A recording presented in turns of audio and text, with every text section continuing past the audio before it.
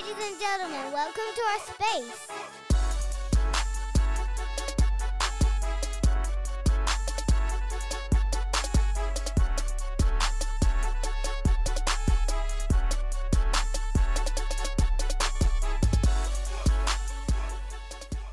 Hey everybody, welcome back to another Raging Roundtable, the Twitter space. The community where we talk about all the things we love, Raging Cajun related. Back with Jerry and Nick for another edition. I'm glad everybody's here. Looking for some good participation tonight. A lot on the table. 2 of 3 from Georgia Southern. Softball goes 3-1 in the Texas swing. We've got some basketball news. Theo Akuba declares for a professional career of some sort. Lose a few guards. And also we got La Neck this week, which is always fun to talk about and critique. And, hopefully some of their fans will join. Hopefully some of the Southern Miss fans will join as well because they just took care of business against Tech this weekend. Gentlemen, what should we lead the show with? Nick, please let me know. Well, first of all, I don't think you're going to get any Louisiana Tech fans in here because they all have us blocked. So I guess let's talk about some good baseball that we saw this past week. 3-1. I like it, man. Should have been 4-0. So not as happy. I mean, I said I'd be happy with a 2-1 record against Georgia Southern this weekend, and we did that. But, man, that Saturday game, that one's going to be one that we look back at and say we should have had it. So the Saturday bug, Saturday curse got us again.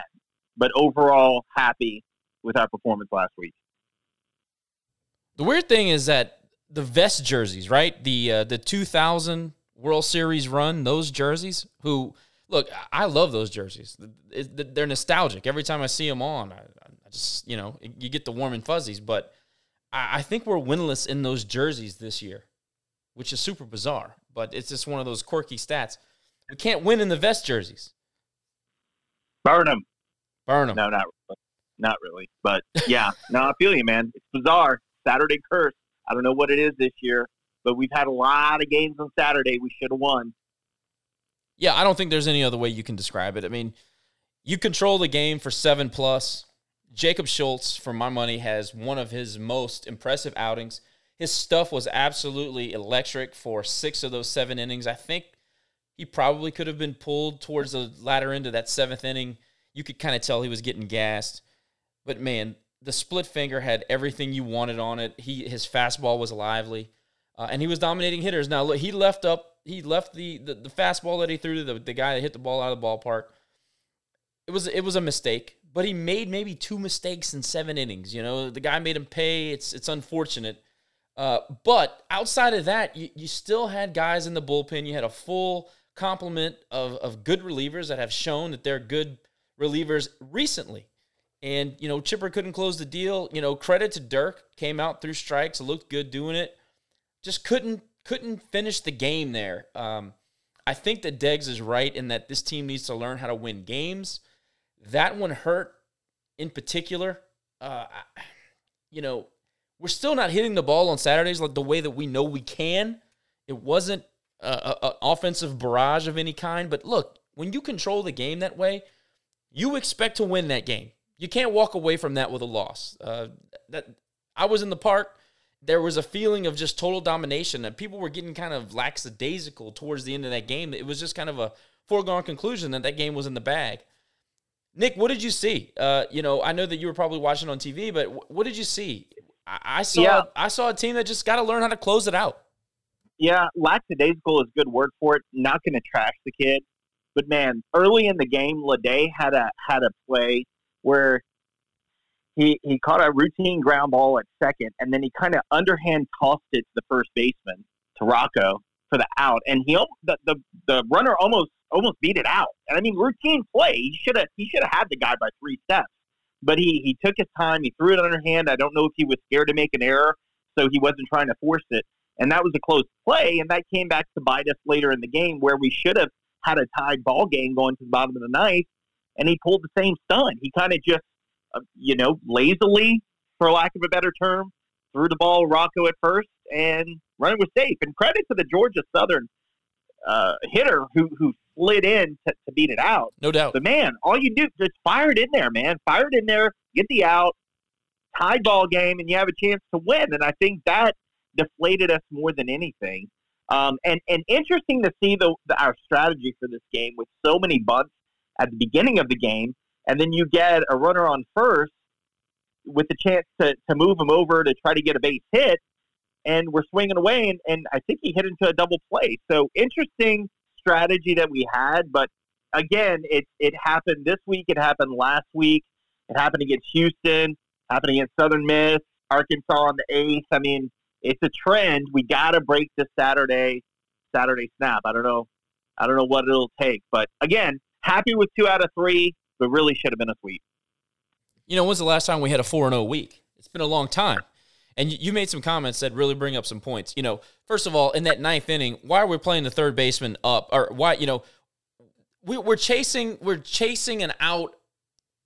I don't want to say it like that because that's probably not fair, but I did not agree with playing our third baseman up for a hitter that was coming in batting like 260, and he hits a rocket past Rincones. Yeah, I thought that was an issue to begin with. But I will say about Bobby, you made a comment about Bobby.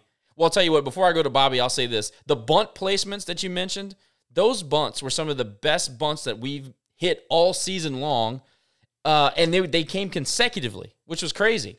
I mean, these guys were just putting the ball right where it needed to be, and it to me, it was almost like the football mentality, like, hey, if they're not going to stop the veer, you run it down their throat until they can figure it out.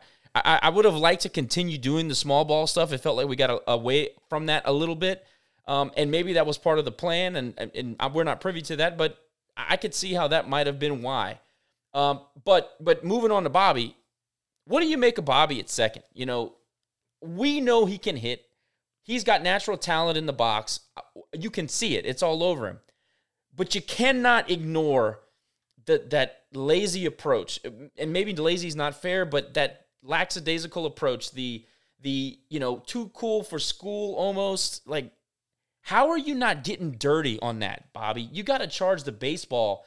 We're talking about a game where you got 2 outs with a man on third. You got to extend the game. You got to do what needs to be done. I was thoroughly disappointed in the effort. Not necessarily the result. The result sucked, of course. But the effort, Nick, it just, I don't know. If Deggs is seeing that in practice and he's seeing it in warm-ups, are we supposed to be surprised that it's happening in games? Because I'm seeing the same guys I saw last year, and we had the same complaints and we had the same issues. Where's the disconnect here with the coaching staff and Bobby Leday?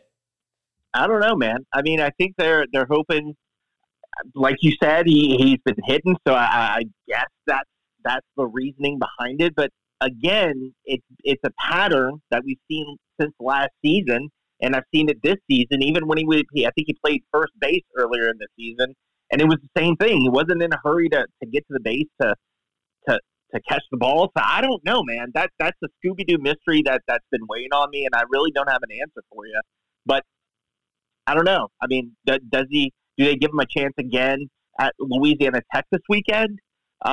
Good question. We'll see where their head is, but I'm thinking it's getting close to the end of Bobby starting. But again, I don't know. I'm not privy to those conversations. We'll see what happens in the next couple of games. And the other thing is you see Warner go out and play a great second base and play with some fire. And I know he hasn't been healthy over the last couple of weeks, and that might have played a role, but you see a competent second baseman and what he can do and the weapon that he can be. He also had talking about Warner, he also had an RBI single in the game. It shows that there was a glaring weakness there, and as fans, all we can really do is question how these decisions are being made. That's kind of how I looked at it. And again, going into the weekend, in conference, Warner Rincones was our leading hitter.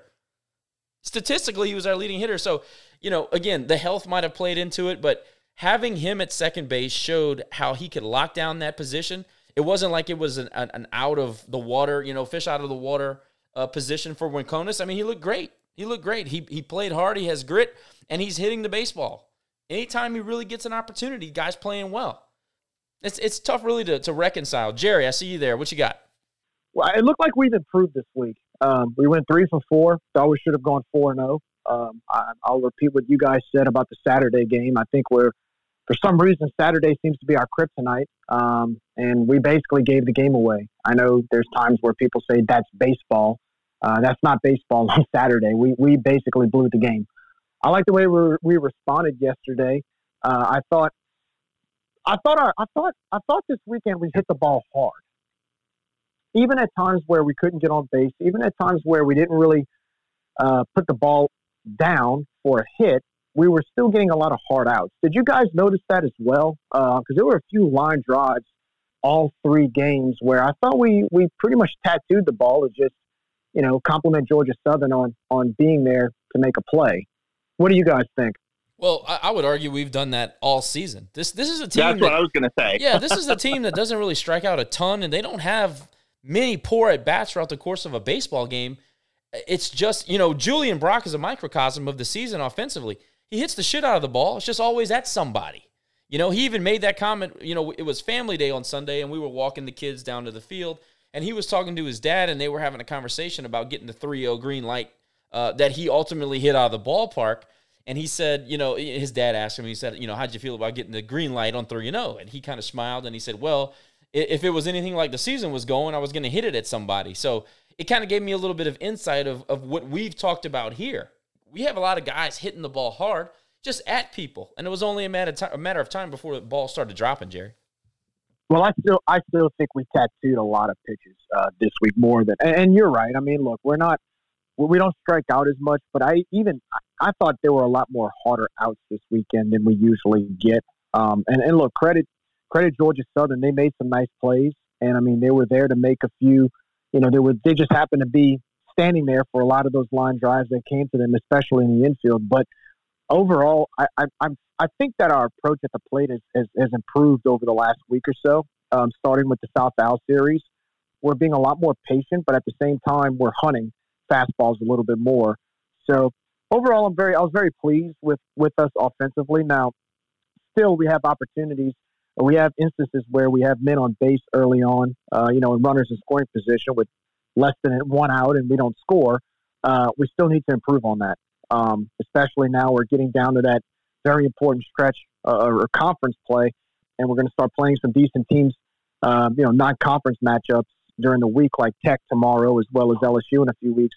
You got to be. Those are those type of games where you have to take advantage of having runners in scoring position because they're going to counter. So I just think offensively we are getting better. Defensively, I think we didn't really make many errors, but we talk about Saturday. I mean, I think it's safe to say, in my opinion, that Warner Rincona should be the second baseman from here on out. I mean, that's just my opinion. You got the go-ahead run at third base in the top of the ninth inning. Team just took the momentum from you. 2 outs. You got to make that play at first base. I mean, that's lack of awareness. And look, we don't know what goes on in the locker room, but I'm pretty sure, Matt Deggs wasn't too happy about that. But he made an interesting comment the other day or this morning. He said that he saw certain things around the 4th inning where he felt that we might have lost the game. Kind of interesting to hear what your thoughts on that are when you can, even though you're up 3 runs, you can see something like that early on. What was your take on that from his comments where he said he saw some things in the 4th inning that didn't look too good for the final result? I have no idea. I'm pulling up the box score as we're talking. I'm trying to think. There was nothing in particular that stood out in the 4th inning. I'm not really sure. I can tell you this. Look, we went an entire week and played error-free baseball. But that play that Bobby made or didn't make, that's an error, dude. I know they ruled it a hit, but that wasn't a hit. I mean, come on. Any knowledgeable baseball fan is going to watch that play and say that's an error. Bobby loafed and waited, and he thought he had the guy at first base, and he didn't do his homework, and he didn't know what the batter was capable of. Now, I used the word lazy earlier, and maybe that's not fair, but in my opinion, that is lazy baseball. You got to know your opponent. Plain and simple. You got to know your opponent. I don't, there's really not another way to describe that. You can't double clutch and flip the ball over. And it's like Nick said earlier in the game, he tried to underhand a play and he got away with it. But we were all, I had my breath held, and, that should have never happened. Play the position, dude. You're not a shortstop anymore. Second base is not the shortstop position. Don't play it as such. I do not like the way he approaches the game in general. I don't like his approach at the plate. He's up there. He takes daddy hacks because it feels like he needs to keep his position in the lineup, and he's not doing it on the field, so he feels like maybe he's got to pick up his slug or hit one out of the ballpark. I don't know. But I like Warner. We've been talking about this for weeks. I like Warner at second base. He is easily our best defensive infielder. There's no reason why he should ever play anywhere else. Yeah, Jerry, and to your point earlier about how they responded on Sunday, I'll talk about a couple of good things. It was clear they were coming out with a sense of purpose. For some reason, that I guess warrants another conversation. The game wasn't on ESPN Plus on Sunday, but I did listen to it. And one of the things that Jay said was that Roccaforte, in one of the first plays of the game, he ran to first base with a purpose. Like, they were playing with a purpose. They were playing to be aggressive. So that tells me that the coaching staff saw the lackadaisical play from Saturday and told them they needed to step it up a notch, and they responded. So I was happy to see that. Also happy to see, for all three games this series, they didn't give up the early runs, man. Again, for 10, 12 games, they give up 2, 3, 4 runs in the first inning or 2 innings of play. So it was really nice to see us to kind of to score first. Didn't work out for us on Saturday, should have, but that really got us off to a good start. I mean, Max, first pitch, here I am saying, man, we need to be patient at the plate. Max just first pitch of the series, just lifts one out of the ballpark. So that was exciting, and I think that really set the tone and the attitude for this weekend. So a couple of good things that I did see over the course of the 3 games. And to your point, Nick, to your point, every starter this weekend, all 3 guys, Schultze, Talley, Jeff, El Jefe, gave up 1 run or less into the 5th inning. You can't ask for more than that when your team is built to win offensively. Saturday happened the way it happened, and it was unfortunate that we gave up 4 runs in 2 innings towards, at the latter part of the game. But your starting pitching gave you an opportunity to win all weekend, and we should have swept. And, I know that you can never expect to sweep. That's just really not something that you should expect. But when Saturday was over, you felt like, man, we let one get away. And I even made the comment that that's one of those kind of games that when you give it away late like that, it's hard to flush. It's hard to get over. I was very encouraged to see the guys come out on Sunday with a purpose, and I was not at all surprised to see a new second baseman.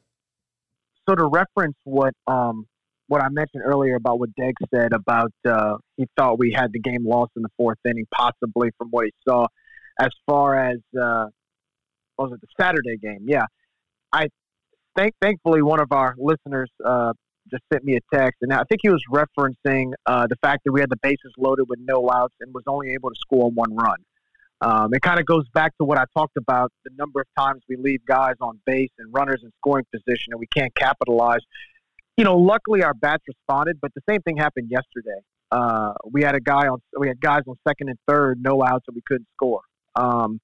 Again, I like the way our offensive production was this weekend, but man, you got to take advantage of that.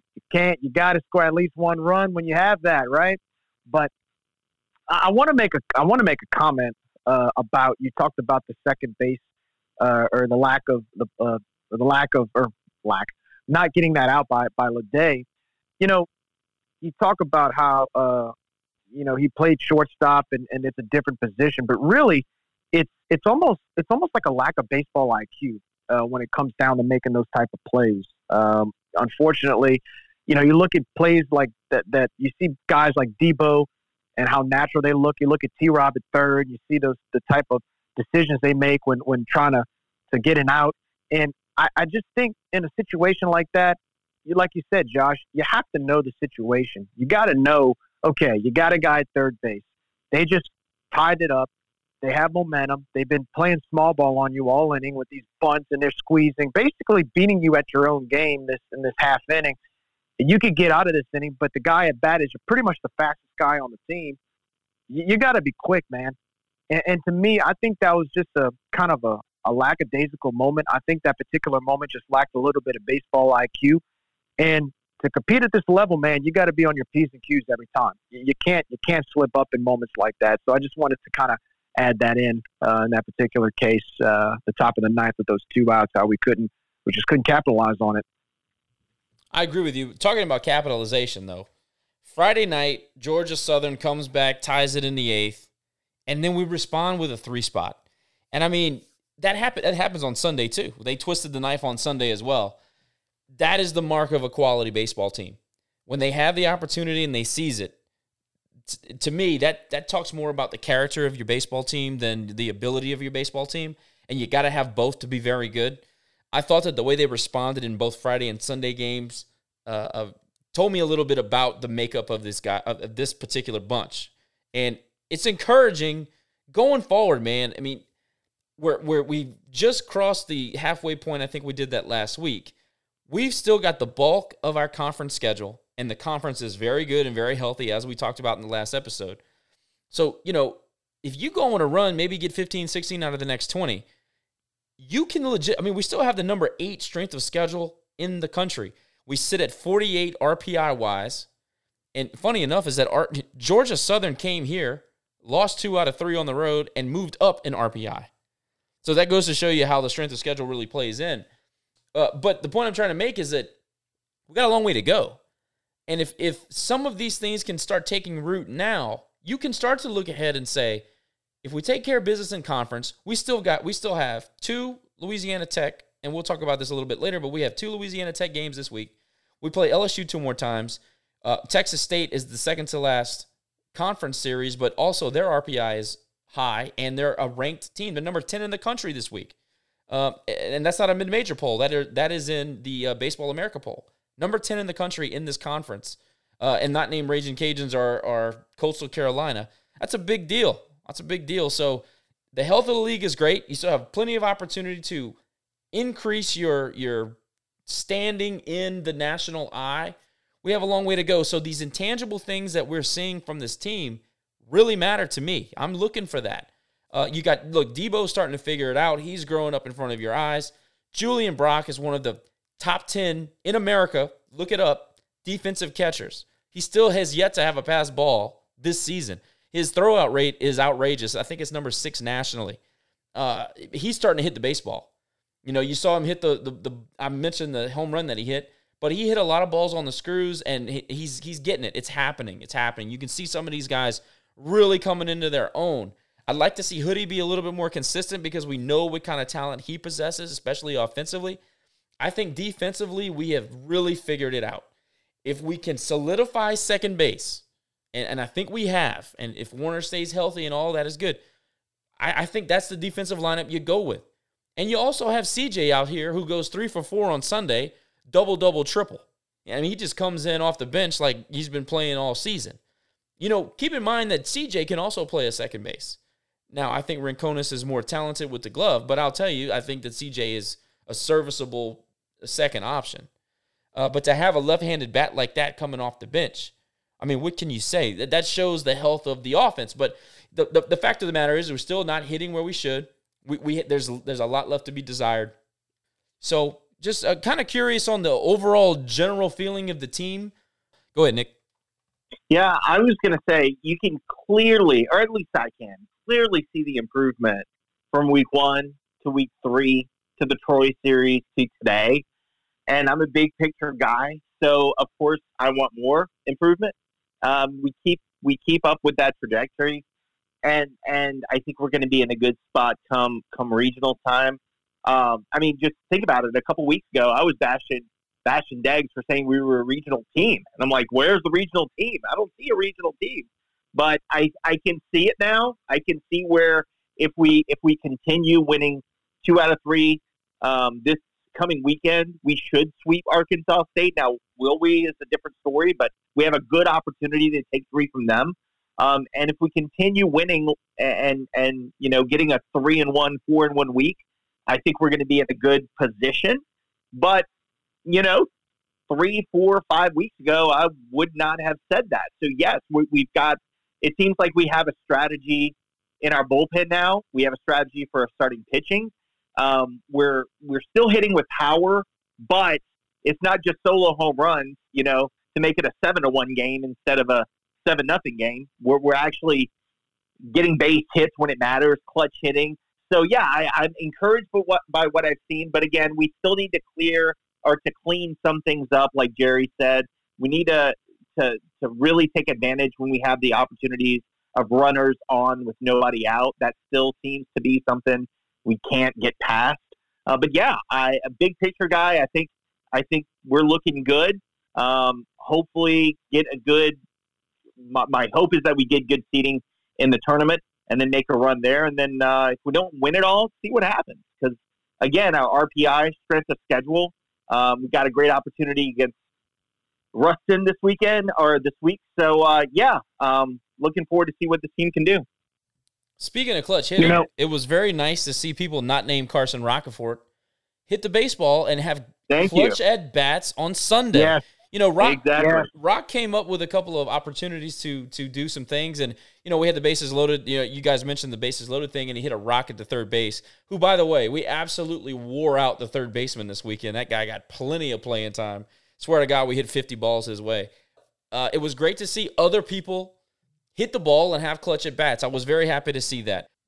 Well, I was going to say that they look, like Nick just mentioned, as far as being a big picture guy. We've got 9 games from here until Easter that are very, very winnable, and not just winnable, but could actually give us momentum if we take care of business. I mean, look, Nick, you mentioned about how we were kind of raising our eyebrows. We were sitting at 9-11 just 2 weeks ago when Deg said that we're a regional team, and he was very optimistic. He seemed like he was in good spirits, and we're all kind of like, look, we're not seeing it. Well, since then, we've gone 5-2, and really, if you look at those 2 losses, we really should have gone 7 for 7. But you take what you can get. You go 5-2, you show improvement. But starting tomorrow and Wednesday, you've got back-to-back games against Louisiana Tech that has their top 35 RPI. Then you've got a 3-game series in Arkansas State, who I think they're sitting at like 5-20 right now. But RPI-wise, they're not great. But knowing the fact that we haven't been playing too well on the road, this is a golden opportunity to go on the road in conference, take care of business, and then come back for a midweek game against a decent McNeese team before closing out next week, Thursday, Friday, Saturday against ULM at home, who also is no slouch of a team. So that's 9 games right there that are winnable games. What I'm going to be looking for tomorrow night, or starting tomorrow night between tomorrow and Wednesday, is the same type of style of baseball we've been playing over this past week. Attack the plate, play smart, clean defense, and hopefully our pitchers. The big thing has been our pitchers. Can we have the depth to be able to halt that Louisiana Tech offense? They're going to come out pretty angry. We beat them 2 out of 2 last year. They just lost an embarrassing loss in Hattiesburg on Sunday, and they're going to be coming out sniffing blood. But we got to come out and counter and carry the momentum into what we saw this weekend. These next 9 games, if you can take 6 or 7 out of these next 9, where things are going to be looking good. And I feel really good about that. But it all starts tomorrow night, Tuesday and Wednesday night. At a minimum, we have to split. Can't go for 2. Now, if we go 2 for 2 and go 2-0, watch out. Watch out, because we're going to make a run. You go 2-0 tomorrow and Wednesday, I'm telling you right now, we will make a run. All right, before we move on to the Nexters, I got 2 quick final thoughts on Georgia Southern. What were your overall opinions of the team as a whole, and what were your opinions of Swan, number 2, chirping with Section A and basically letting the go-ahead run score on Friday? Yeah, so that's funny. I was actually going to ask about Swan because, again, for some reason the game wasn't televised, so I really didn't get a good view of his antics. But overall, again, we had missed opportunities all 3 games. We should have, I'll say it again, should have won on Saturday, should have been 3-0.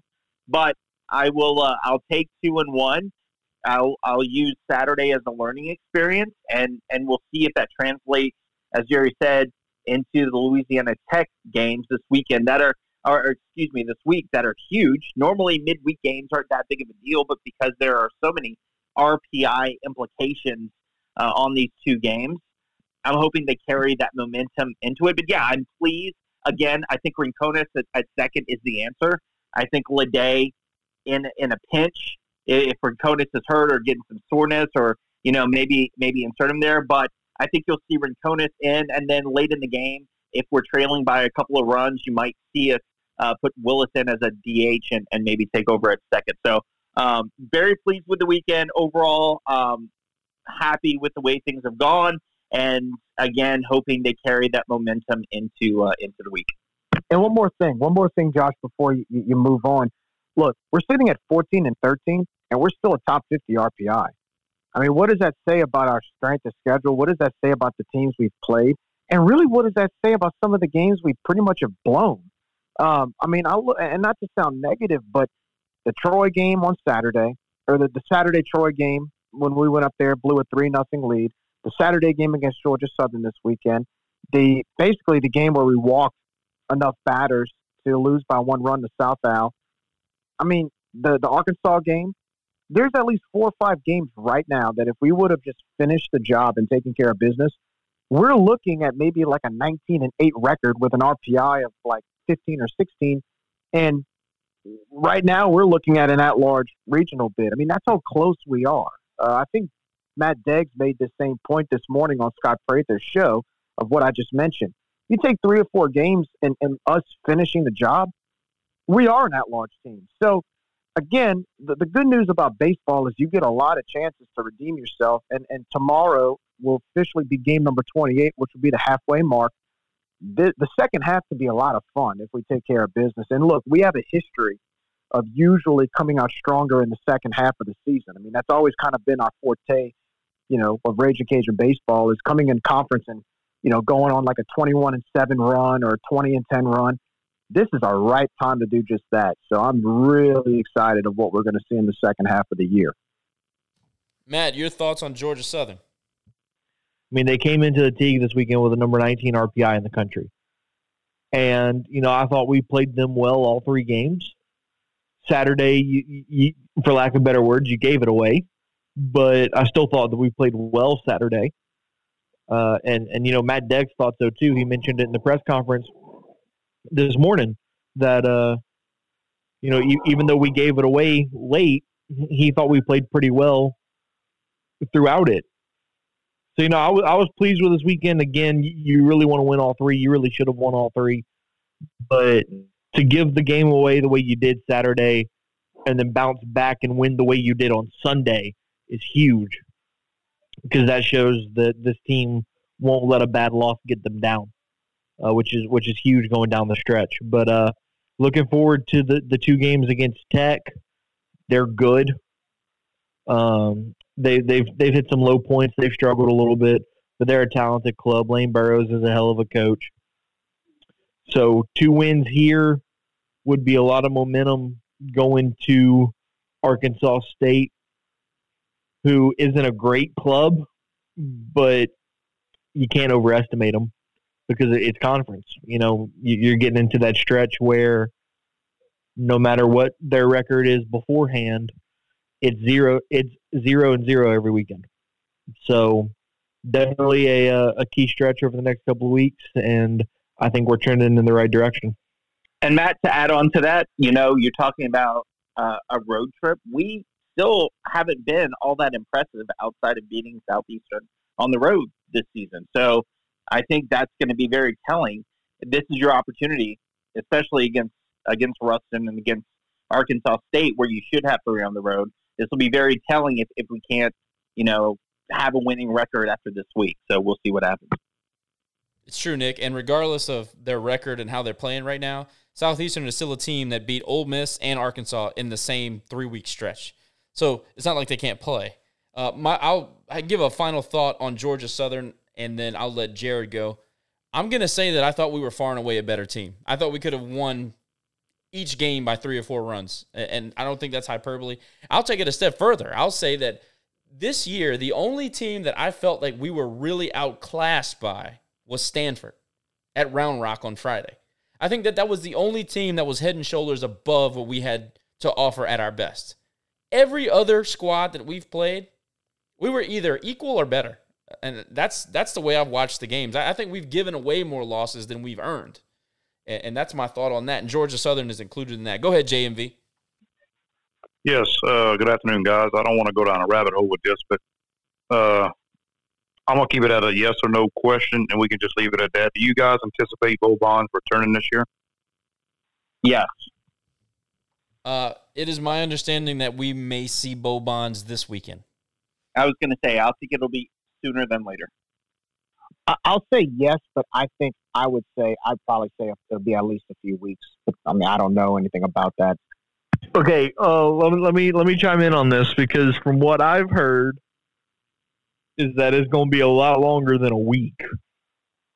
Yeah, I thought the same thing, and then I got some, we'll call it intelligence this weekend, that there's a real possibility that Bo Bonds is pitching this weekend.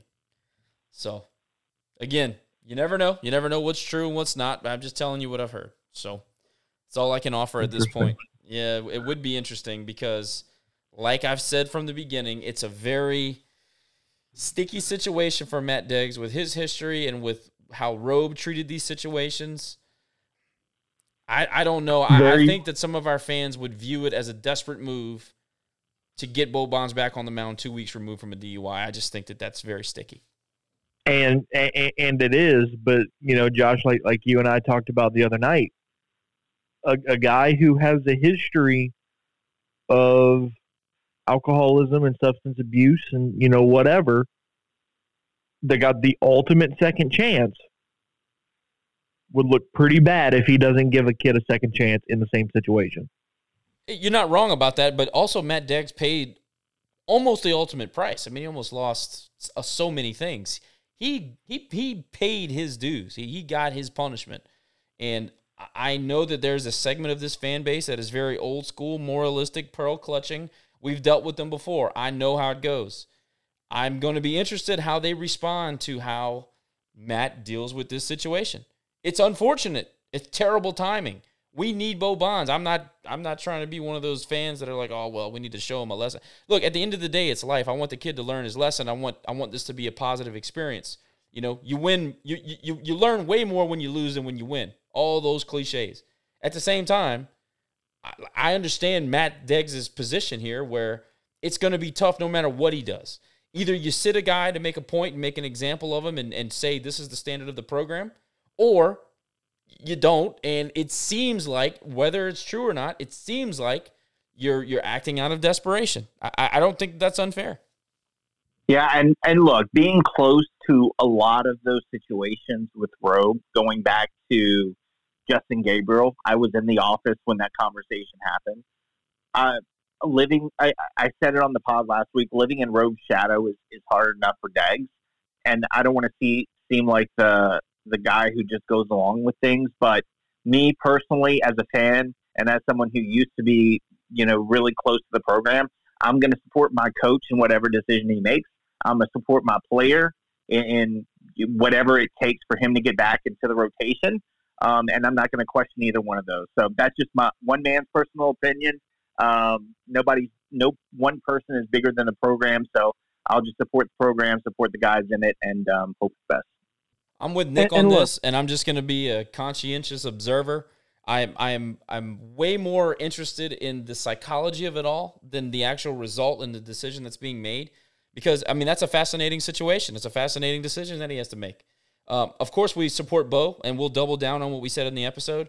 We've all made mistakes. We've all made, you know, unfortunate choices, okay? And we've all probably been in situations where we had to make a tough call. So I understand both sides of it. I hope nothing but the best for Bo. Of course, I want him back on the mound. For sure, we need him. But at the same time, I want to develop the guy into a real man, and this is one of those situations that you can learn a ton from.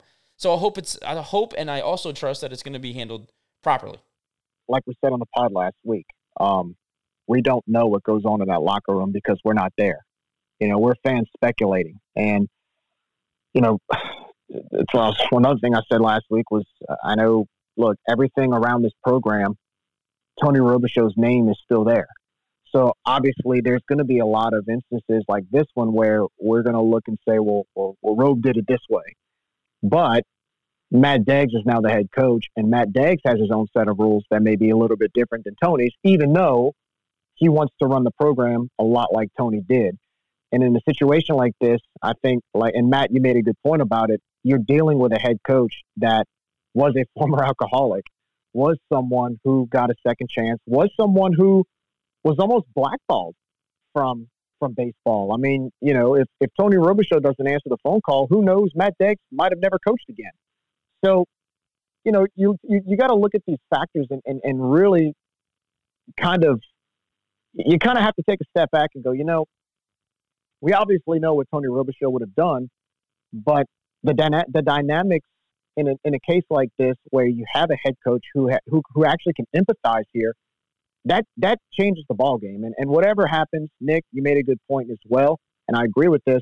Whatever happens, we're going to support the team. We're going to support the player. And really, at the end of the day, it's all about whether or not did Bo Bonds learn his lesson.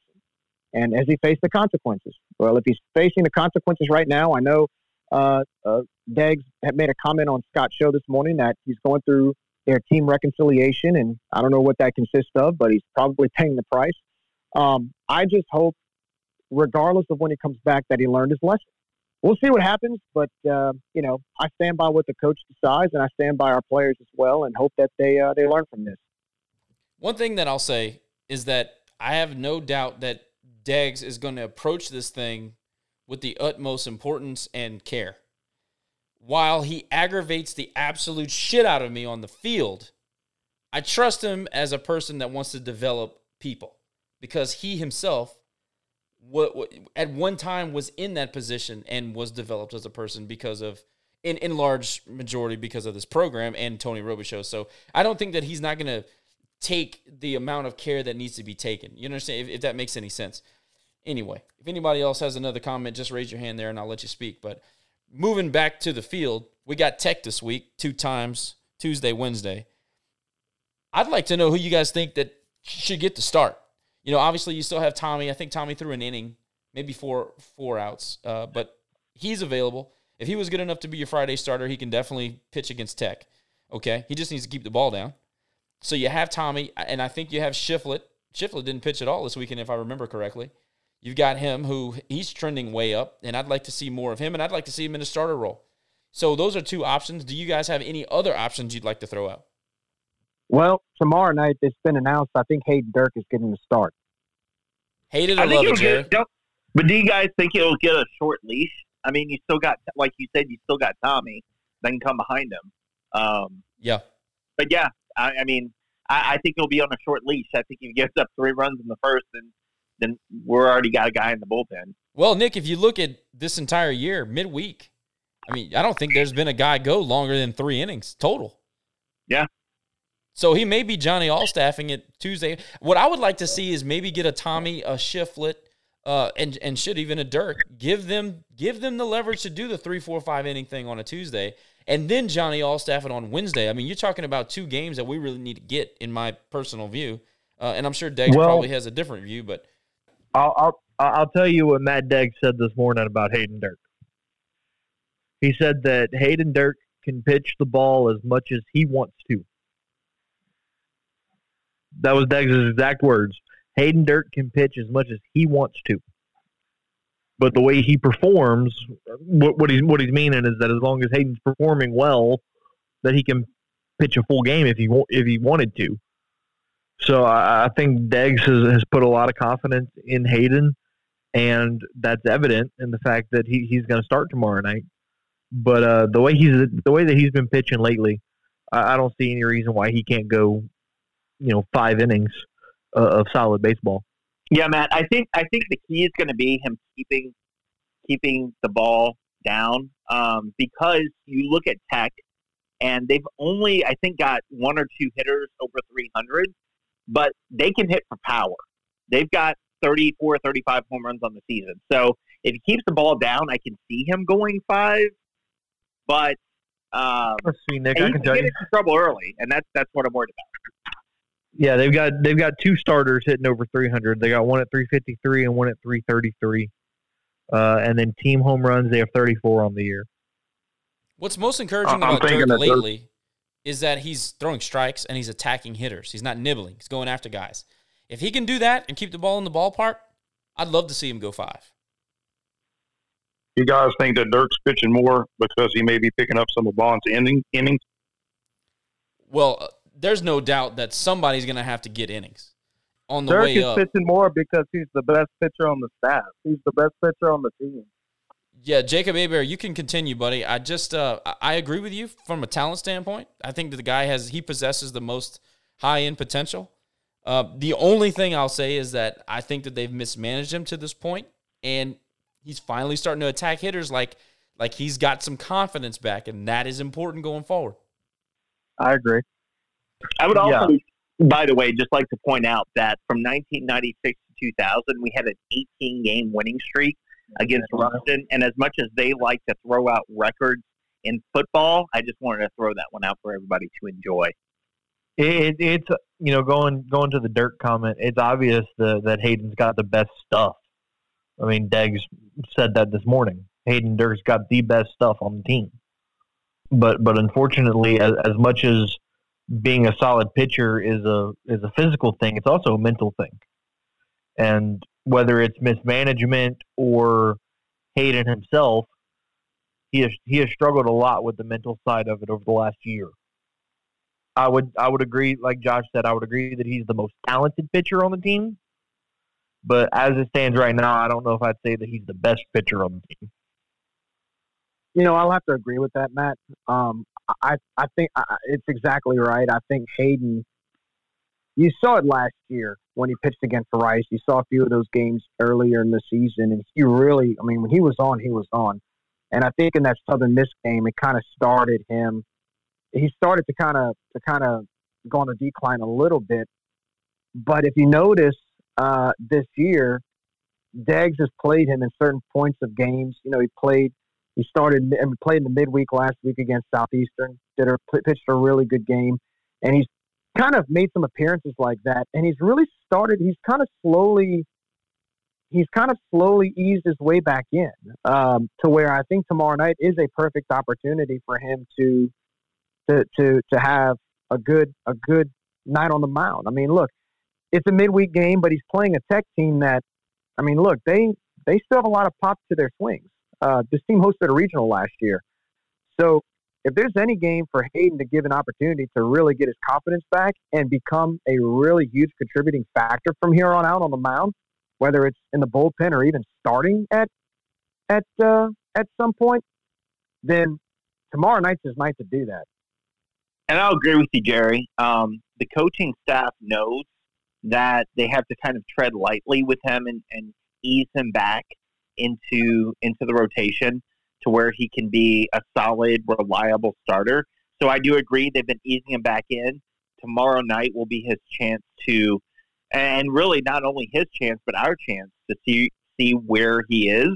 Hopeful, man. Again, if he keeps the ball down, and he can give up a home run or two if they're solo home runs, but if he keeps the ball down, is as consistent as we know he can be, then I think he'll be in for a good night.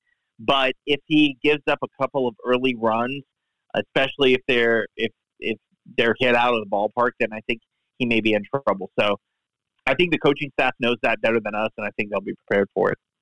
You got to remember that Hayden he's never came out of the bullpen until this year. Last year they tried to give him starts and got moved to the bullpen, but he's never came out of the pen in his life. Like you said, he's a guy, he's got to get the ball from the first pitch of the game, and if he gets those first 3 outs, he's going to cruise. But if he runs into a little bit of trouble in that top of the first, bottom first, whatever it is, then it might be a shaky start. But he's a starter. He's a true starter. He doesn't need to be coming out the pen. Jacob, do you know Hayden well? Do you know Kobe? Have you been watching those guys? Have you been watching him pitch in high school? What is the basis of your comments? Yeah, I actually coached Hayden his junior year. I was part of that North American coaching staff, and I know his dad, and I know Hayden and his mannerisms and his mindset, and that's the thing. He's a starter. Yeah, I appreciate that. Just curious, were you watching that game at Southern Miss last year? if you were, can you give me some thoughts about how you felt that inning was handled where, obviously you know what I'm talking about. Guy gave up a couple of bombs, walked a few guys. If you were watching, what did you think about that particular moment in Hayden's young collegiate career? He needed that. He needed to be, not the best baseball player on the field. For 18 years of his life, he was. And, he did need to be humbled. And I think it's only best for his career. And I think he's just going to build from that. As he gets more time on the bump as a starter, as he gets more time on the bump, he's going to get more confident. And when he's confident is when he's pitching well. I agree that confidence plays a big role. I would ask you this. We've heard a lot about Hayden and the ability to overpower hitters in high school, and he could just throw it by you. What do you see in his development of his secondary and third pitch? Do you feel like it's improved dramatically over the year and a half? Do you feel like it's got work to do? He threw almost exclusively, I think it was a slider that he was throwing. His changeup looks to be a lot better. What have you seen developmentally with Hayden over the last couple of weeks? I know when he was in high school, he had plus off speed. I mean, he throws his curveball hard, and he's got a wipeout changeup. It's just he's got to be able to get in counts where he can be confident in throwing those pitches. So you think it really all just boils down to the confidence in himself? Yeah, he just needs time. I appreciate that. Go ahead, Jerry. No, Jacob, I'm glad you're here to explain that because, Hayden, I think for me personally as a fan, being an observer, I think Hayden has the most potential of all the pitchers on the staff as far as somebody that had a lot of hype coming in. He has the mechanics. He has the speed. He really has the mechanics to get it done. And I know as a freshman last year, he had a little bit of freshman jitters at times. And of course, when you're the star and you're the guy that everybody's counting on, sometimes when you face some adversity when you're younger and you have a little bit of immaturity, it tends to kind of to compound on you. And I think that's what we saw with Hayden. But I did want to ask you, you talk about his confidence, and one of the things is he has to kind of settle down. In a situation now playing at the collegiate level, let's say, for instance, tomorrow night, like you said, he gives up 1 or 2 runs to Tech, bottom of the first inning, but he's still bringing some good stuff. In your opinion, from your experience coaching him, what will it take for him to kind of get over that hump? Is it just more play time? Is it him being able to just kind of, how does he brush it off? I guess that's my question.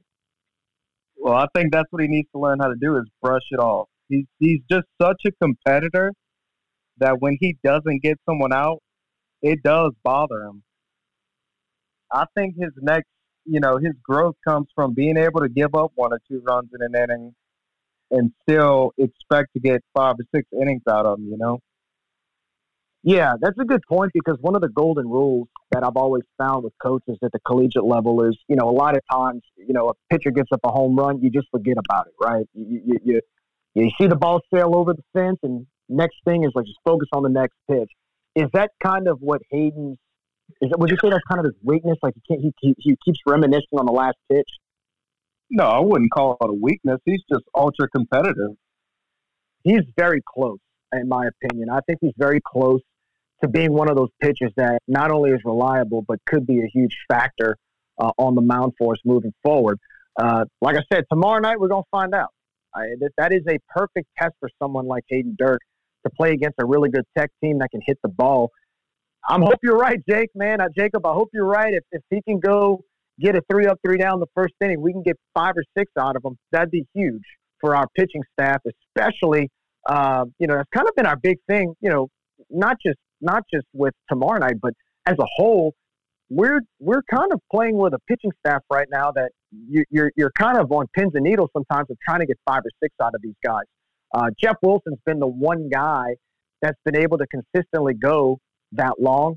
We saw Schulte do it on Saturday, but even BT, Brandon Talley, there have been a few instances where, you try to, it's like against South Alabama, you're like, man, just get that one more out to go 5, and you come close. But that's kind of been the big thing with our pitching staff is longevity. I wonder what you guys thought about that and just what you guys think moving forward on what we can do with that. Dirk being a quality arm, we know he's a quality arm, but being a reliable arm, I think that might be one of the linchpins of this season turning and heading in the direction that we think it can go. I think that's how important he is to our pitching staff. Yeah, I was going to say that I've been knowing Hayden and his dad, all my life. I grew up with Kobe, graduated with him and everything like that. And I know Jeremy very well at North Vermilion. And I kind of differ from Jacob. I think and I think Jeremy, we've even talked about that too. I think Hayden would be better served as a closer. That's just my opinion. Well, and maybe so. And maybe that fits him a little bit more. He can maybe get back to that bulldog mentality. But I can tell you this.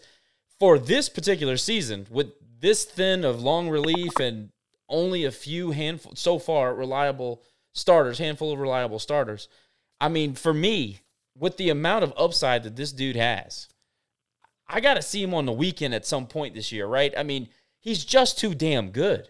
He just has too much good stuff. I agree with that. I'm just saying for him to play at the next level, I think I envision him being more of a closer. Just because you're a starter in high school doesn't necessarily mean you're going to be a starter in college. Because, well, let's be honest, a lot of these guys that are on our pitching staff, whether they're relievers or starters or whatever, they were probably all starters in high school. Because in high school, it's a game where, more times than not, one guy pitches, 3/4 of the game, and then you've got another guy come in to close it. I mean, I'm not saying that Hayden isn't a starter. I think he's got the potential to be. But if Matt Deggs and Seth Thibodeau find him to be more suited for a long relief or even, like JMV said, a closing role, then, I mean, they're the ones getting paid hundreds of thousands of dollars to coach a D1 college baseball team. I do agree with Josh that this year for sure we need him starting. I just think his future is a closer. Well, let's remember. Yeah, and I think real quick, Nick. Let's remember, we had a staff with Spencer Arrighetti, Connor Cook, 2 top 10 round draft picks, and Hayden Dirk was unhittable in the fall his freshman year, and he also was the opening day starter against a borderline top 25 Tulane team. So we know he's got it. And B.J. Ryan is a Major League All-Star. He's seen it all, and he told Matt Deggs that this is the best pitcher we have. So let's remember that, and if Jacob's correct and confidence is the only thing standing between Dirk and major success, well, we need to work on that. Hang on, I don't want to get it twisted. He's got no lack of confidence. I guess my word is experience. He needs experience with getting punched in the mouth and bouncing back from it. Fair enough. Some moxie. Learn a little moxie, learning how to get through the tough stuff. Yeah, that makes sense. Yeah, I was going to say, Matt, to your point, lots of starting pitchers in high school become closers in college. And Jacob, I will say, with really close ties to the program, a lot of what you said was repeated to me, separate and aside. So I appreciate your comments because it confirmed a lot of what I've heard. But I will say, I think for him, I think tomorrow night's going to be very telling. I think tomorrow night, for the future of him in his role in this team, we'll see a lot tomorrow night that will give us a good idea of where he fits in the puzzle. Because again, we know he's got great stuff. We know he is a good pitcher. We know he can bring it. But I think tomorrow night we're going to have a good, second audition for him to see exactly where he fits on the staff. Hopefully, hey, no one more than me would like to see him as another starter for us, especially when we get to tournaments and regional play.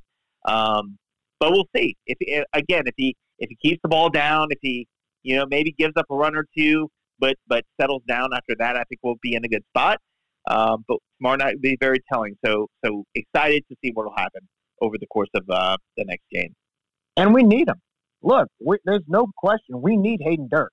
We need him. I mean, seeing what he did last year to start the season, I mean, obviously his potential's there. There was a lot of hype coming from North Vermilion or coming from when he played at North Vermilion. So he's got them. Like I said, he's got the mechanics. It's like you said, Jacob. He's got to have that moxie. He's got to know how to respond to some adversity.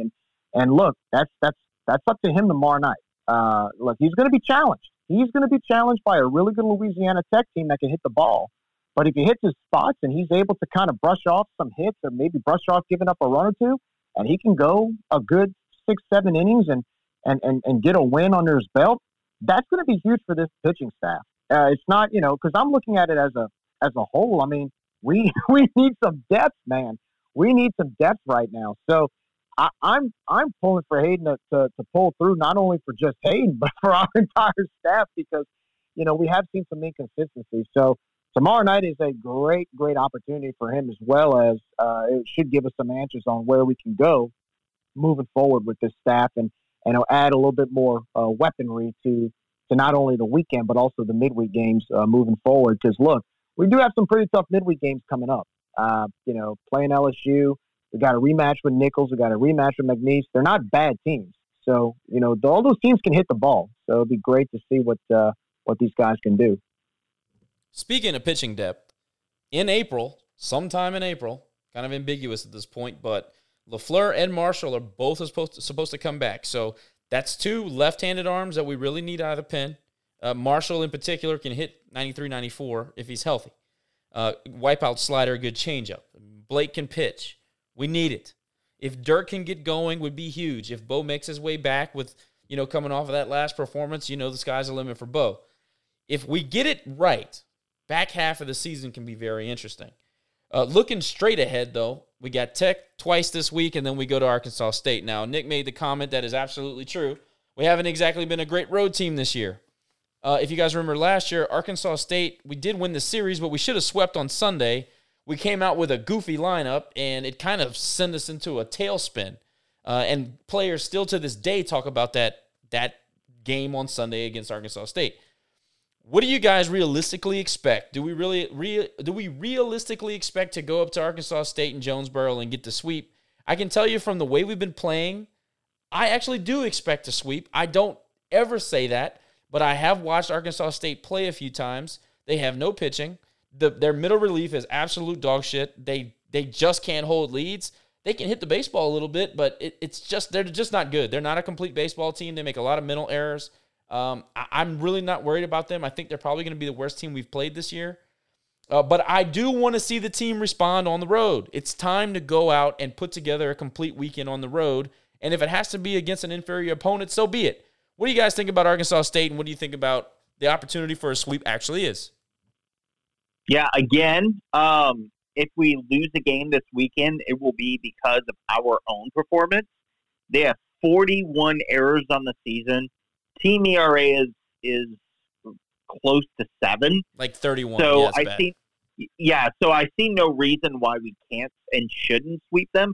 But again, if we start playing them close and try to get cute on offense and bunt when we should be swinging and swinging when we should be bunting, then I think we could potentially be in trouble to drop a game. But I will be severely disappointed. I don't want to be their first win in conference. They still have not won a conference game this season. So I certainly don't want to break that streak as a Cajun. So, yeah, I am fully expecting us to sweep, and anything less will be a disappointment. Their RPI is also something like 242. So, honestly, yeah, it feels like St. Peter's all over. Yeah, it would be feels like St. Peter's all over again. Yes, that's how bad it would be. Honestly, it would be in the realm of St. Peter's. So, we kind of have to sweep, right? Looking at the schedule going forward, after Tech, we've got LSU. In fact, we just bought our Wally Pontiff tickets tonight, actually, and we're going to be sitting in, I forget, 5th row of section, I don't know, whatever, right behind the dugout on the away side. So we'll be there. Wally Pontiff is always a good game. I preferred playing it at Zephyr, but LSU's not playing great baseball right now. Obviously, they're getting in the middle of the SEC schedule, and I know the SEC is perceived to be so great. I'm not really all that impressed with the overall SEC. Tennessee being 27-1 right now is completely insane. You played 28 games, you won 27. This is baseball. It's unbelievable. There are a couple of high-end teams in the SEC, but I think that LSU is, they're really, as far as the way that I've seen them compete, they're really not all that much better than us if they are. You go back to the fall and the scrimmages where we dropped each game by a run, but it was competitive throughout. It's kind of how it feels like it might be in that midweek Wally Pontiff and then the other game that we're going to play. So it'll be interesting to see how that LSU thing goes. Nick, what do you see out of the schedule coming up? Yeah, I was going to say LSU's kind of an enigma. They go and beat Florida. What did they get 2 out of 3 from Florida? They did, but they got their ass whooped on Friday. Yeah, they did, and they still have a losing record in the SEC, but somehow they're still ranked. So I think that's interesting. Again, as I said, the inflated RPI deal when you're in the SEC, you're ranked just because. I think that's interesting. So I don't know. I really don't know what to think of them. They can beat you by scoring 30 runs, or they can their bullpen can completely let them down. I can tell you, midweek LSU versus a Saturday LSU are two completely different teams. So it'll be important to get up on them early. So that's, looking ahead, that'll be interesting.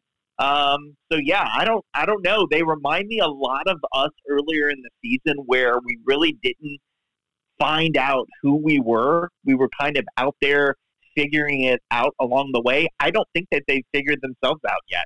I know they have a lot of talent, but it takes more than talent to win, especially in the SEC. So that's a game I'm interested to see how that'll play out. So about LSU, they're kind of like us. The pitching has been kind of up and down, but they hit the ball well.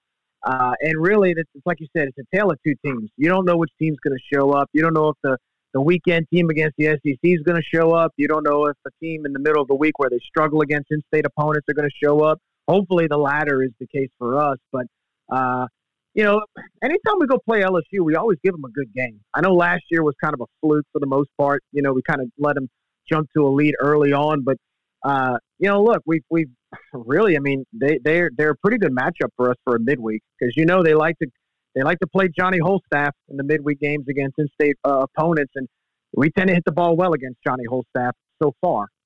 So hopefully we can, capitalize on that because that would be a huge RPI boost. And of course, our Twitter handle at Raging Review will be taking advantage of that if we get the win.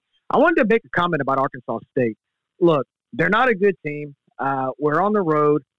You just got to go take care of business, man. And I'm not talking like even if you go win 2-1, 2-1, 2-1 and still get a sweep, that's one thing. But I think this is an opportunity for us to open up the bats and really pitch well, play good defense. This is the weekend where you can really go against a team that's really struggling and build some confidence in your own team. Seeing what you can do to, try to play errorless free, when you get your runners in scoring position, take advantage and score them, right? This is one of those weekends where if we go take care of business in Ruston, you go up to Jonesboro, this is an opportunity for us to really kind of clean up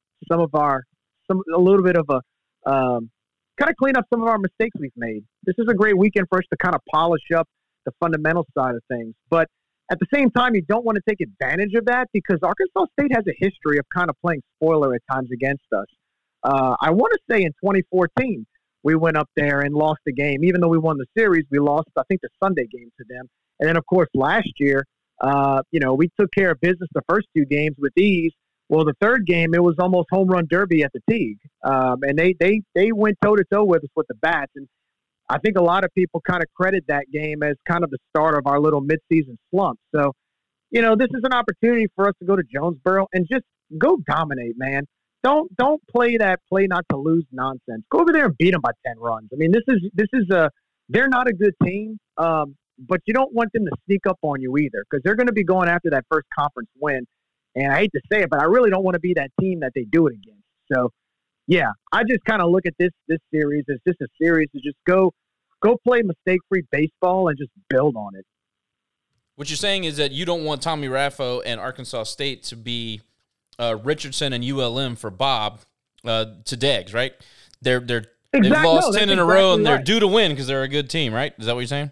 No, we're too good for that, man. We're too good for that. I agree. What I want to see is a complete weekend. I want to go up there and right some wrongs, hit the baseball all over the field, feel good about ourselves going into the rest of the schedule. And I want to see Tally Friday, Jacob on Saturday, Jeff on Sunday. I want to feel some continuity and some consistency. Deggs has been here 2+ years. Well, not quite 2 years, I guess, if you put it into, as a season. But there's never been continuity. It's time. I want to feel like that we have some continuity, we have some consistency, something we can depend on. I want to see the lineup hit the ball or at least threaten, make the pitcher work all weekend, I want to play a full 3-phase game all weekend long, and I want to do it with guys that I can consistently rely on. That's what Arkansas State represents to me. Speaking of basketball, some defections on the roster. Trajan Wesley, Theo Akuba, Ty Harper. Sayonara. They're gone.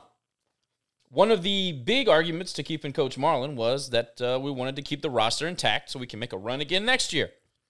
Now we're hearing rumors that Jordan Brown is also considering leaving the program for professional opportunities.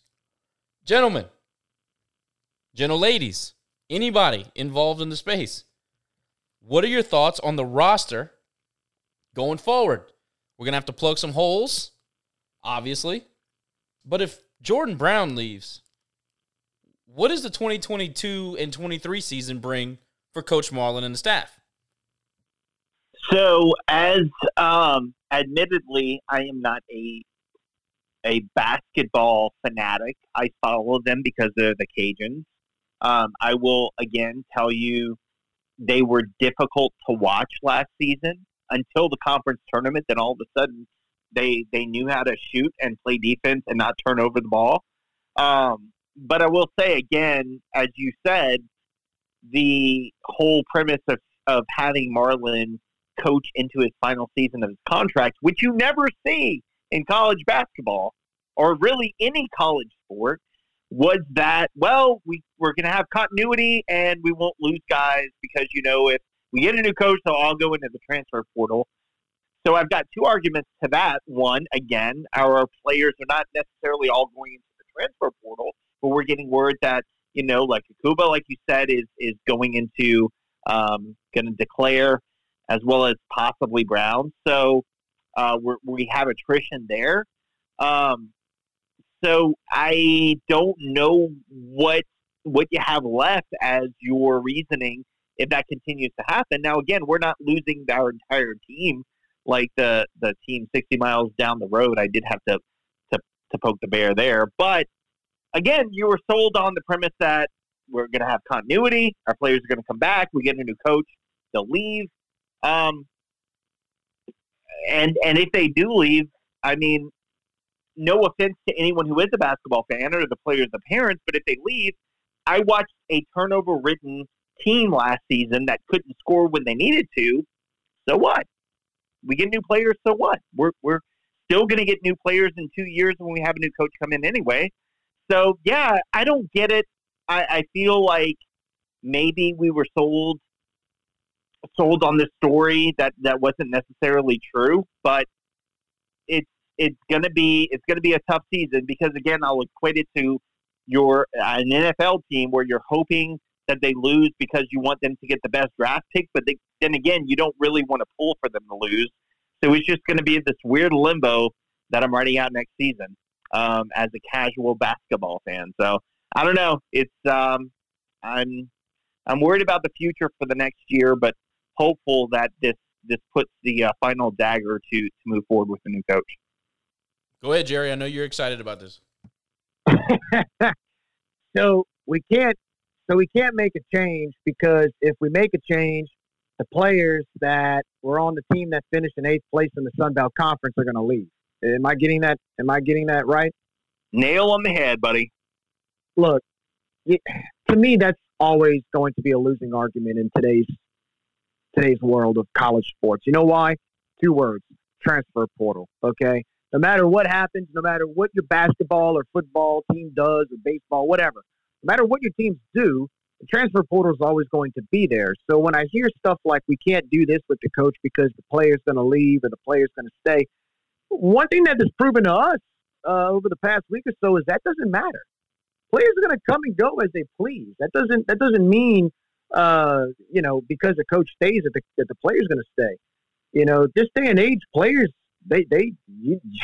they'll tell you one thing one day of, oh, I'm not leaving, and then the next day they go. I mean, look at what happened with Cedric Russell and Malik Wilson last year before that deadline. Same thing, right?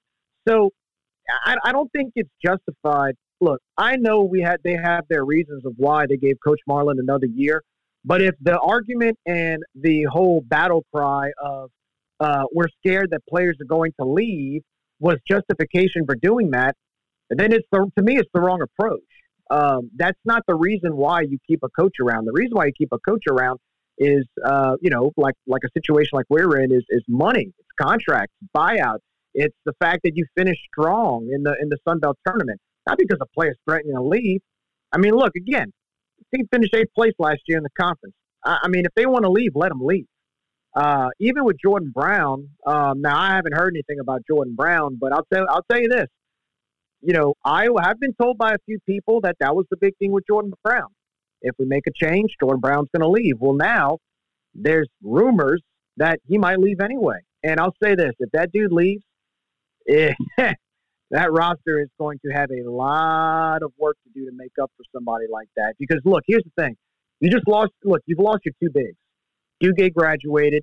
You just lost Theo Akuba, who actually played really, really well in the paint in the Sun Belt tournament, which you would have been very useful for us next year. And then if you lose Jordan Brown, that's all your bigs. You're basically stuck with nothing but guards outside of maybe Kobe Julian. So I don't know, man. I think it's a very, very, very, very dangerous path if Jordan Brown decides he wants to go pro or go in another direction. I hope not, but I was very surprised with Theo Akuba's decision. And no, to me, you can never argue about a player threatening to leave to determine the fate of a coach. I mean, again, we're in the transfer portal age now. That to me goes out the window. So it's pretty much proven that over the past week or so with 3 of the guys going into the portal anyway. But I don't know. Well, you said Kobe, right? So Kobe's on knee injury number 3. He's also, let's just assume Jordan Brown leaves. Theo's gone. Wesley's gone. Harper's gone. Okay. Your 2 best players remaining, in my view, especially, elder statesmen, if you will, are Greg Williams and Kobe. Well, look what happened when Kobe Julian went out. You never want a player to get hurt, but you saw Greg Williams blossom. This is he played his best basketball in the tournament when he wasn't being overshadowed by, I don't know what you want to call it, a 3-guard. I don't even know how they were. I don't even know what the set was like. I don't know what the roster reflected.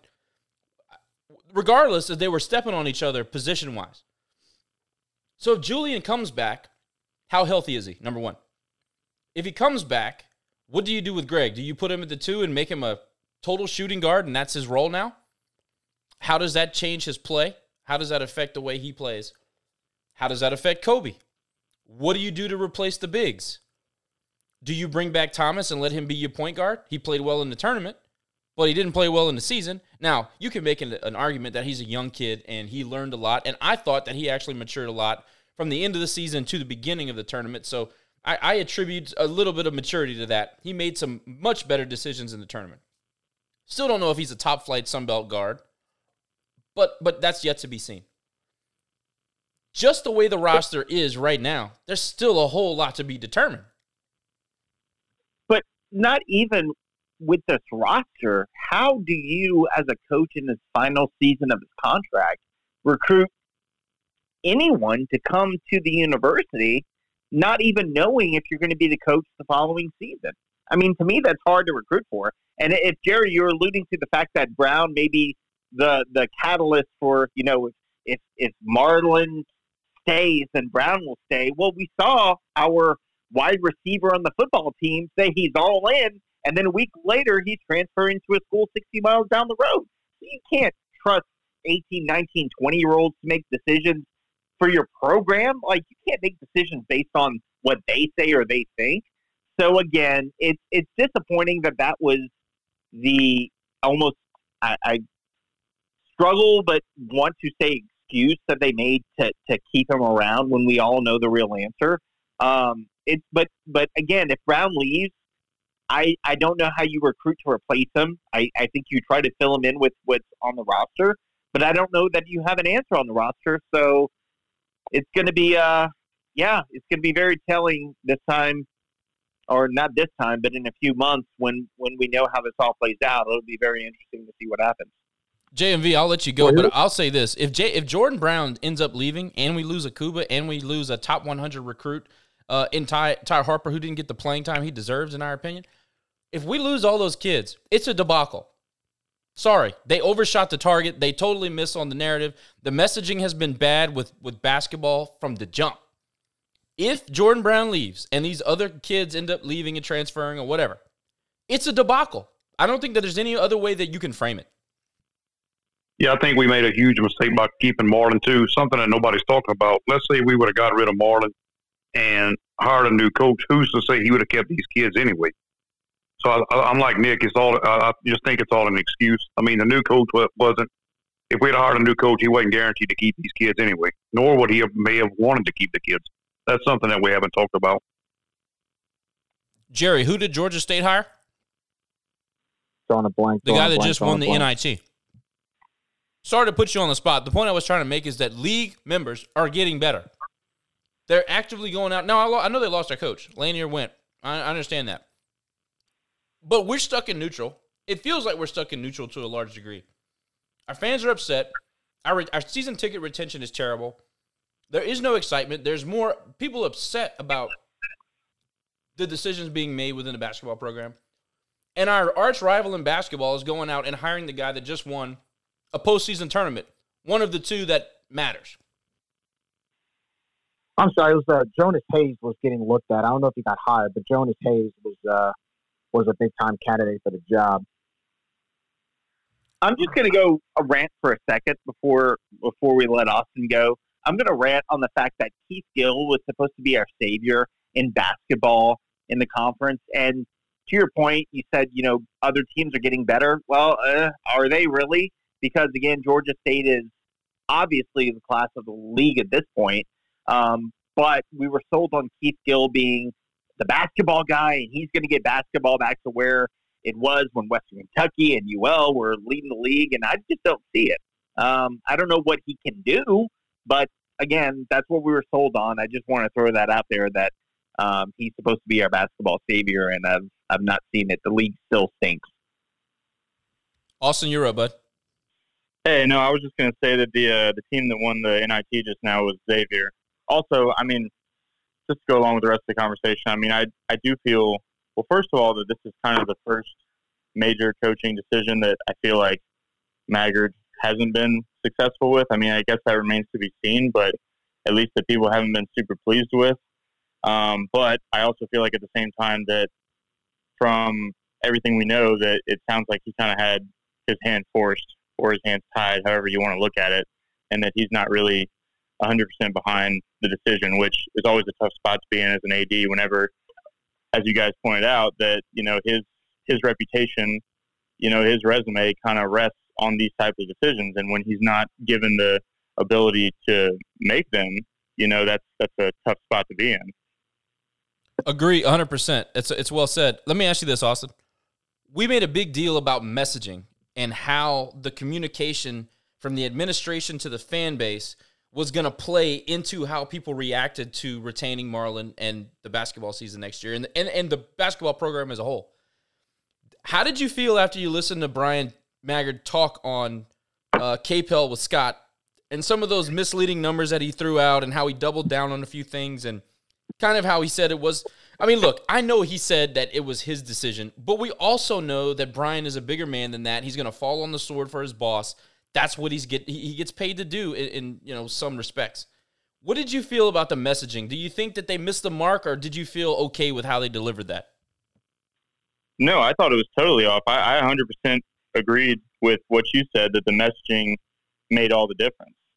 And the way that it's presented to us is going to have a huge impact on the way it's viewed. If it's presented as, he's been a really good guy. We're going to let him finish out this deal. Hopefully we retain all the players and we can try and build off of the success we had. But that was not at all what happened. And I think that it's hard to further alienate people, fans of the program, than they already are, but that definitely didn't help. And as far as Maggard himself, I just thought he didn't sound enthusiastic like he normally does. Normally he's got a lot of energy talking about coaching searches, and his big thing is always, we look to hire the right kind of people, not necessarily like the names or anything like that, but the people that have to check all the boxes that we look for: character, good recruiting, care about academics, that sort of thing. And he just did not have that same kind of passion and energy. You could hear it in his voice. Yeah, Austin, to kind of build on that, from day one, Maggard always has had a plan that he's presented to the fans, and this is the first time in his entire career as AD at UL that it didn't sound, one, genuine, and two, there was no plan. He just kind of threw things out there to see what would stick, but nothing really stuck because it was a bunch of random thoughts that I think he was trying to get through. Which tells me, again, this wasn't really his decision, but I respect the man for, as Josh said, falling on the sword, taking responsibility for it. That's what a true leader does. But it's disappointing to know that that's where we are as a basketball program. I remember, Jesse Evans, I remember those years, man. That was fun basketball. It was fun to watch. And I just keep thinking, I know I joked about it the other night, but Glenn Cyprian was hired as a basketball coach to succeed Jesse Evans, and obviously his resume issues fell through. But I just always think back to what would the program have been had he been hired, because we fell off real quick after that point. Just disappointing in the whole messaging, the reasoning. It just didn't sound like a typical Maggard decision. So that was disappointing. You ever notice at times, like, if let's say you're a lawyer, you're a defense attorney, and you have to basically you have to defend somebody who you know committed the crime, and it's almost like you kind of know they did it, even though you still try to win the case. And let's say, for instance, you're not allowed to settle, right? You have to defend at all costs, even though deep down inside you know that person did it. I kind of get that same vibe here. And I'm not trying to compare Coach Marlin as a criminal or anything like that. Please don't take my word. Don't take it out of context of what I'm saying. That's going on here. the message board tomorrow, Jerry. I know, right? I mean, according to some people in the fan base, we say things and, it gets twisted. But anyway, but it's kind of the same situation where it's almost like it's like you're defending the indefensible, I guess is what I'm getting at. Everybody knows that the job isn't getting done, the standards aren't being reached, and even for Bryan Maggard, knowing his background, knowing where he came from, knowing the way he hires coaches, and knowing the type of standards he sets for the programs, it just seemed that this whole thing just seemed very off. And the way he talked about it on Scott's show, talking about, the reason why we kept him around is because he's a nice guy and he does everything with class. And look, that's great. That's great. Look, I'm glad our program is run with class and without players getting in trouble and all those things. But it's also a result-oriented program. Josh, we talk about it all the time. You don't give somebody a bonus for showing up to work on time. It's the same argument. And so I think when Dr. Maggard was on the show trying to explain it, it's like you said, I don't know if, not to say he wasn't genuine, but I don't know if he really could have made a good case for justification of keeping Coach Marlin. I mean, it's that sort of, that vibe. It's that kind of, I don't know, like the way he was talking about it. I mean, I don't know. It just something seemed off about it. So, look, we got it. We got another year. We have another year of this staff. We have another year of this team, and so I don't know what's going to happen next year. I don't know. It's I don't know. But Jerry, when it comes to Bryan, we got to remember something. Okay, two things can be true at the same time. I like Bryan personally and professionally, but good people and effective leaders can make mistakes, and I don't think that anybody can deny that he made a mistake on that interview. Hell, Josh, I like Marlin personally, but not necessarily professionally. Right. Yeah, absolutely. Right. We can like the person, but we can not like the coach or the decision, and that can be separate. And I think a lot of our fans get so offended because they can't separate that, and so we're the bad guys. But, thank you. But no one person is bigger than a program. I would have said that for Robe. I will say that for Deggs. I'll say that for him. I'll say that for Desarmo. It doesn't matter who you are.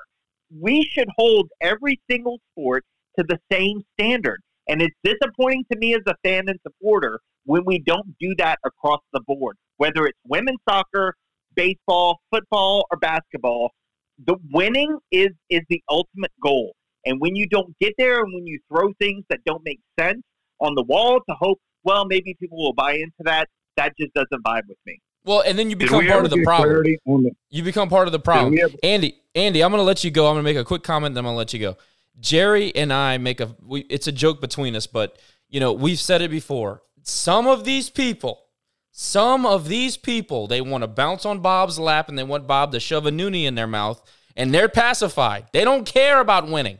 They don't care about furthering the program and pushing the brand. They don't care about that shit. What they want is a seat at the table, and they want Bob to rock them and stick a bottle in their mouth. That's what they want. They just want to be rubbing elbows with people who they perceive to matter in this town. That's Lafayette. That's the LaFonda syndrome. It's all that crap. Y'all all know that. And I'm upset and a little disappointed in Brian for furthering that crap. I think it could have been handled better. I know it could have been handled better.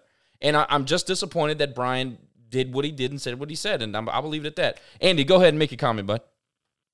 Yeah, man, I just wanted to give a shout out to Greg Williams Sr., who is listening in. I'd really like to kind of hear his perspective from a father of a son who's on the team and, kind of what his thoughts are, if he's comfortable with sharing some stuff.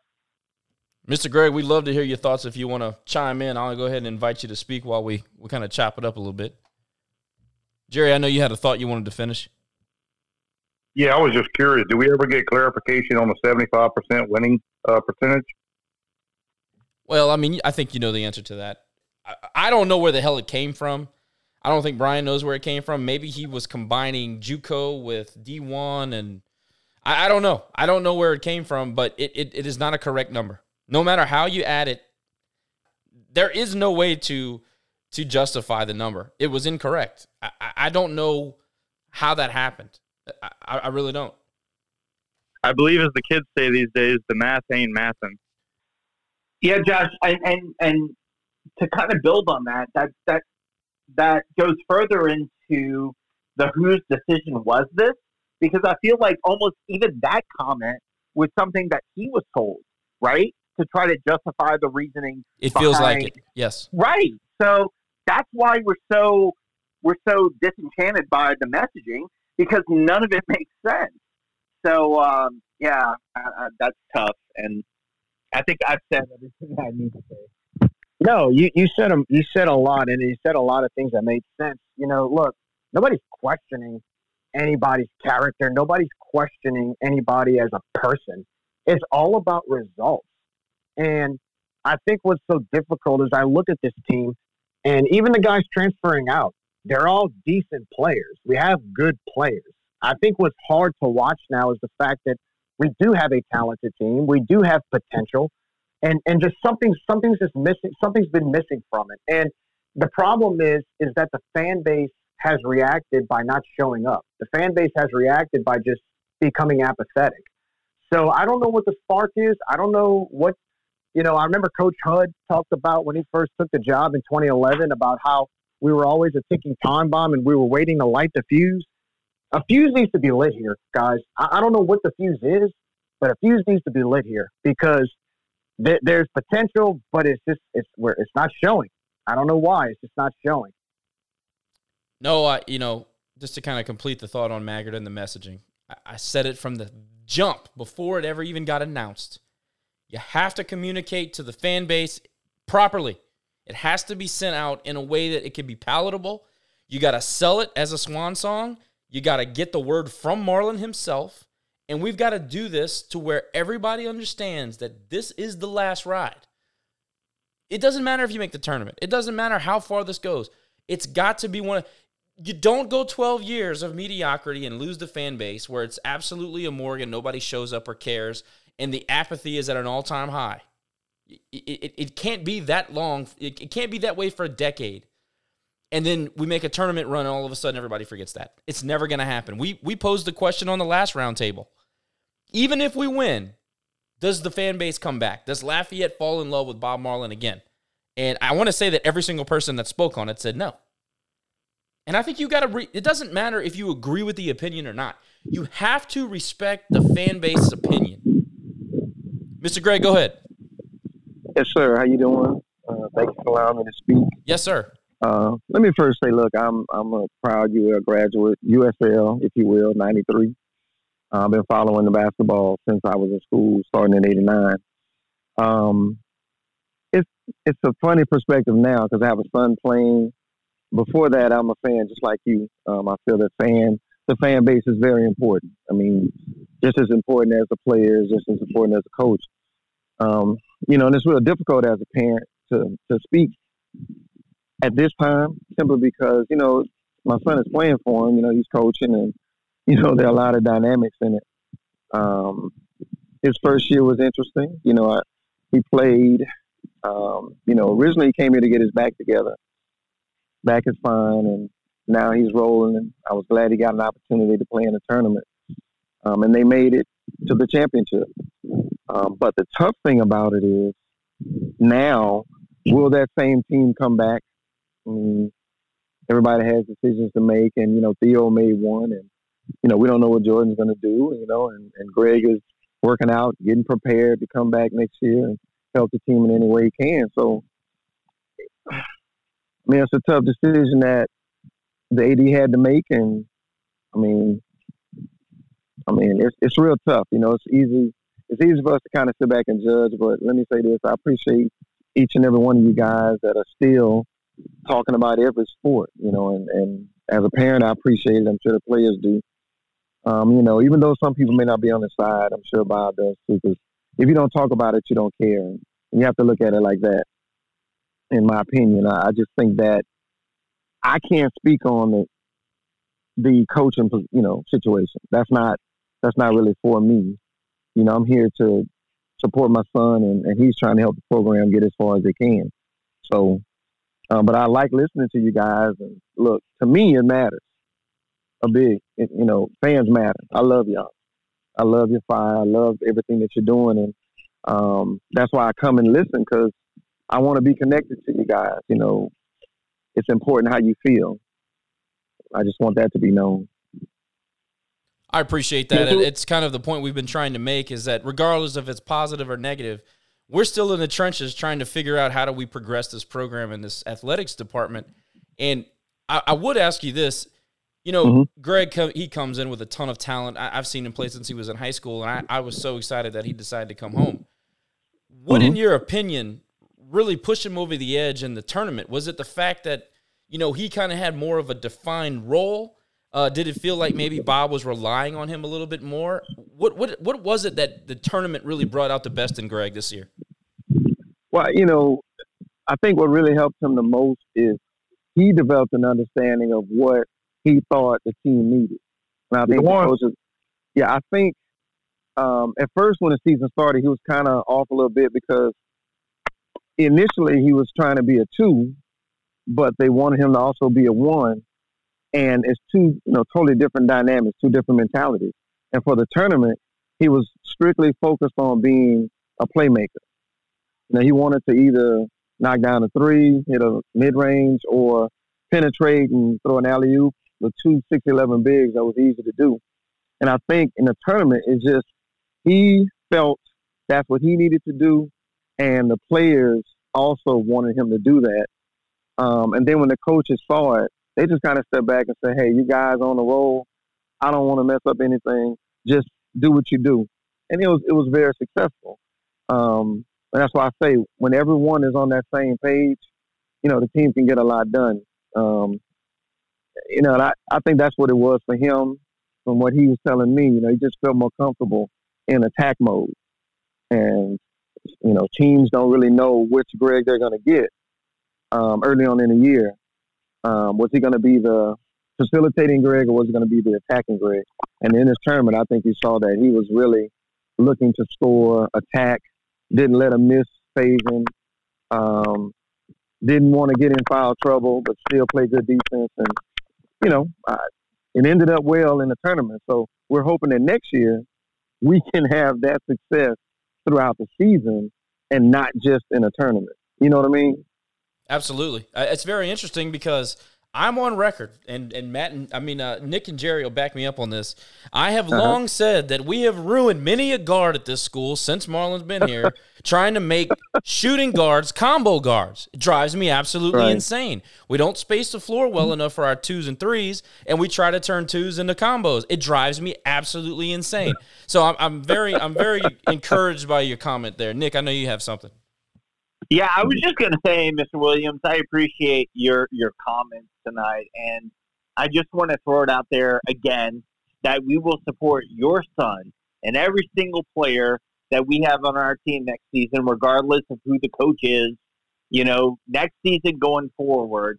And just because we're disappointed in the decision they made with the coach, we're happy your son is a member of the team. We will support him and support you guys and welcome you in as Raging Cajuns through and through. So thank you for taking the time to join us and speak tonight. No problem. Thank you, guys. Y'all have a good one. Yes, sir. Thank you, Mr. Gray. All right. Good deal. Yeah, I just want to say real quickly, Mr. Gray, thank you so much for giving your opinion and giving your kind words. And look, at the end of the day, we're all Cajun fans. So your son wears the Louisiana uniform. We got his back. I tell you, I will say though, he went from a level 2 to like a level 10 in the tournament. It was a beautiful sight to behold. I mean, I felt like if he would have entered a 3-point contest, he might have won. But it was good to see him fill in the role that we all knew he was capable of. And I just want to say something real quickly because I know you played for USL, right? No, I didn't. I actually was a student. I was going to walk on, but I didn't actually play. No, I didn't. Okay, so you attended USL around a time when basketball was kind of a big deal, and I'm talking I'm talking a team that was back in the 80s and early 90s. I think they went to. I found a fun fact for those who don't know, and you were probably there at the time when the USL basketball team went to Rupp Arena and beat Kentucky. And I think they still hold the record for the most points scored by an opponent at Rupp Arena, believe it or not. UL has, So I think that's what's so frustrating now is that I look back at memories like that and go, we can still do that. We still have the capability to be a program that can go do stuff like that. And there's no reason why, especially when we have players like your son, who is good enough to compete with those type of teams, in my opinion, why we can't do that. And I think that's, it's hard to see when our team struggles because, like I said, the potential is obviously there. But like Nick said, regardless of what we think of a coaching staff, regardless of what we think of the program, we're always going to support the players, and that includes your son. So we're very excited to have Greg back. It's good to see him back in vermilion and white. But, we're still going to talk about it because we know that this program is capable to do great things. We've seen it before. I know you've seen it before. So, we definitely have Greg's back. And we want to thank you for coming on and look, I know for you it's not the easiest thing to see it from both angles because I know as a father you want what's best for your son, but also as a fan, I know there's been a lot of I guess the best way to describe it is displeasure with some of the fan base. But just want to let you know at the end of the day, we do still support your son and come back to our space anytime. And with that, gentlemen, let's let everybody get back to the national championship game that we're not watching. But anyway, listen, everybody, it's been fun. This was great. Again, one of our longer spaces, but honestly, one of our most informative. So it's been fun. We're going to try to continue to do this either Sunday night or Monday night, depending on schedules and how everything shakes out. If you guys have questions or thoughts throughout the weekend, write them down. Whatever you got to do, please participate. It makes it fun for everybody. And again, we do it for you guys. So thanks again. Thanks for coming. For Nick, for Jerry, I'm Josh. Good night.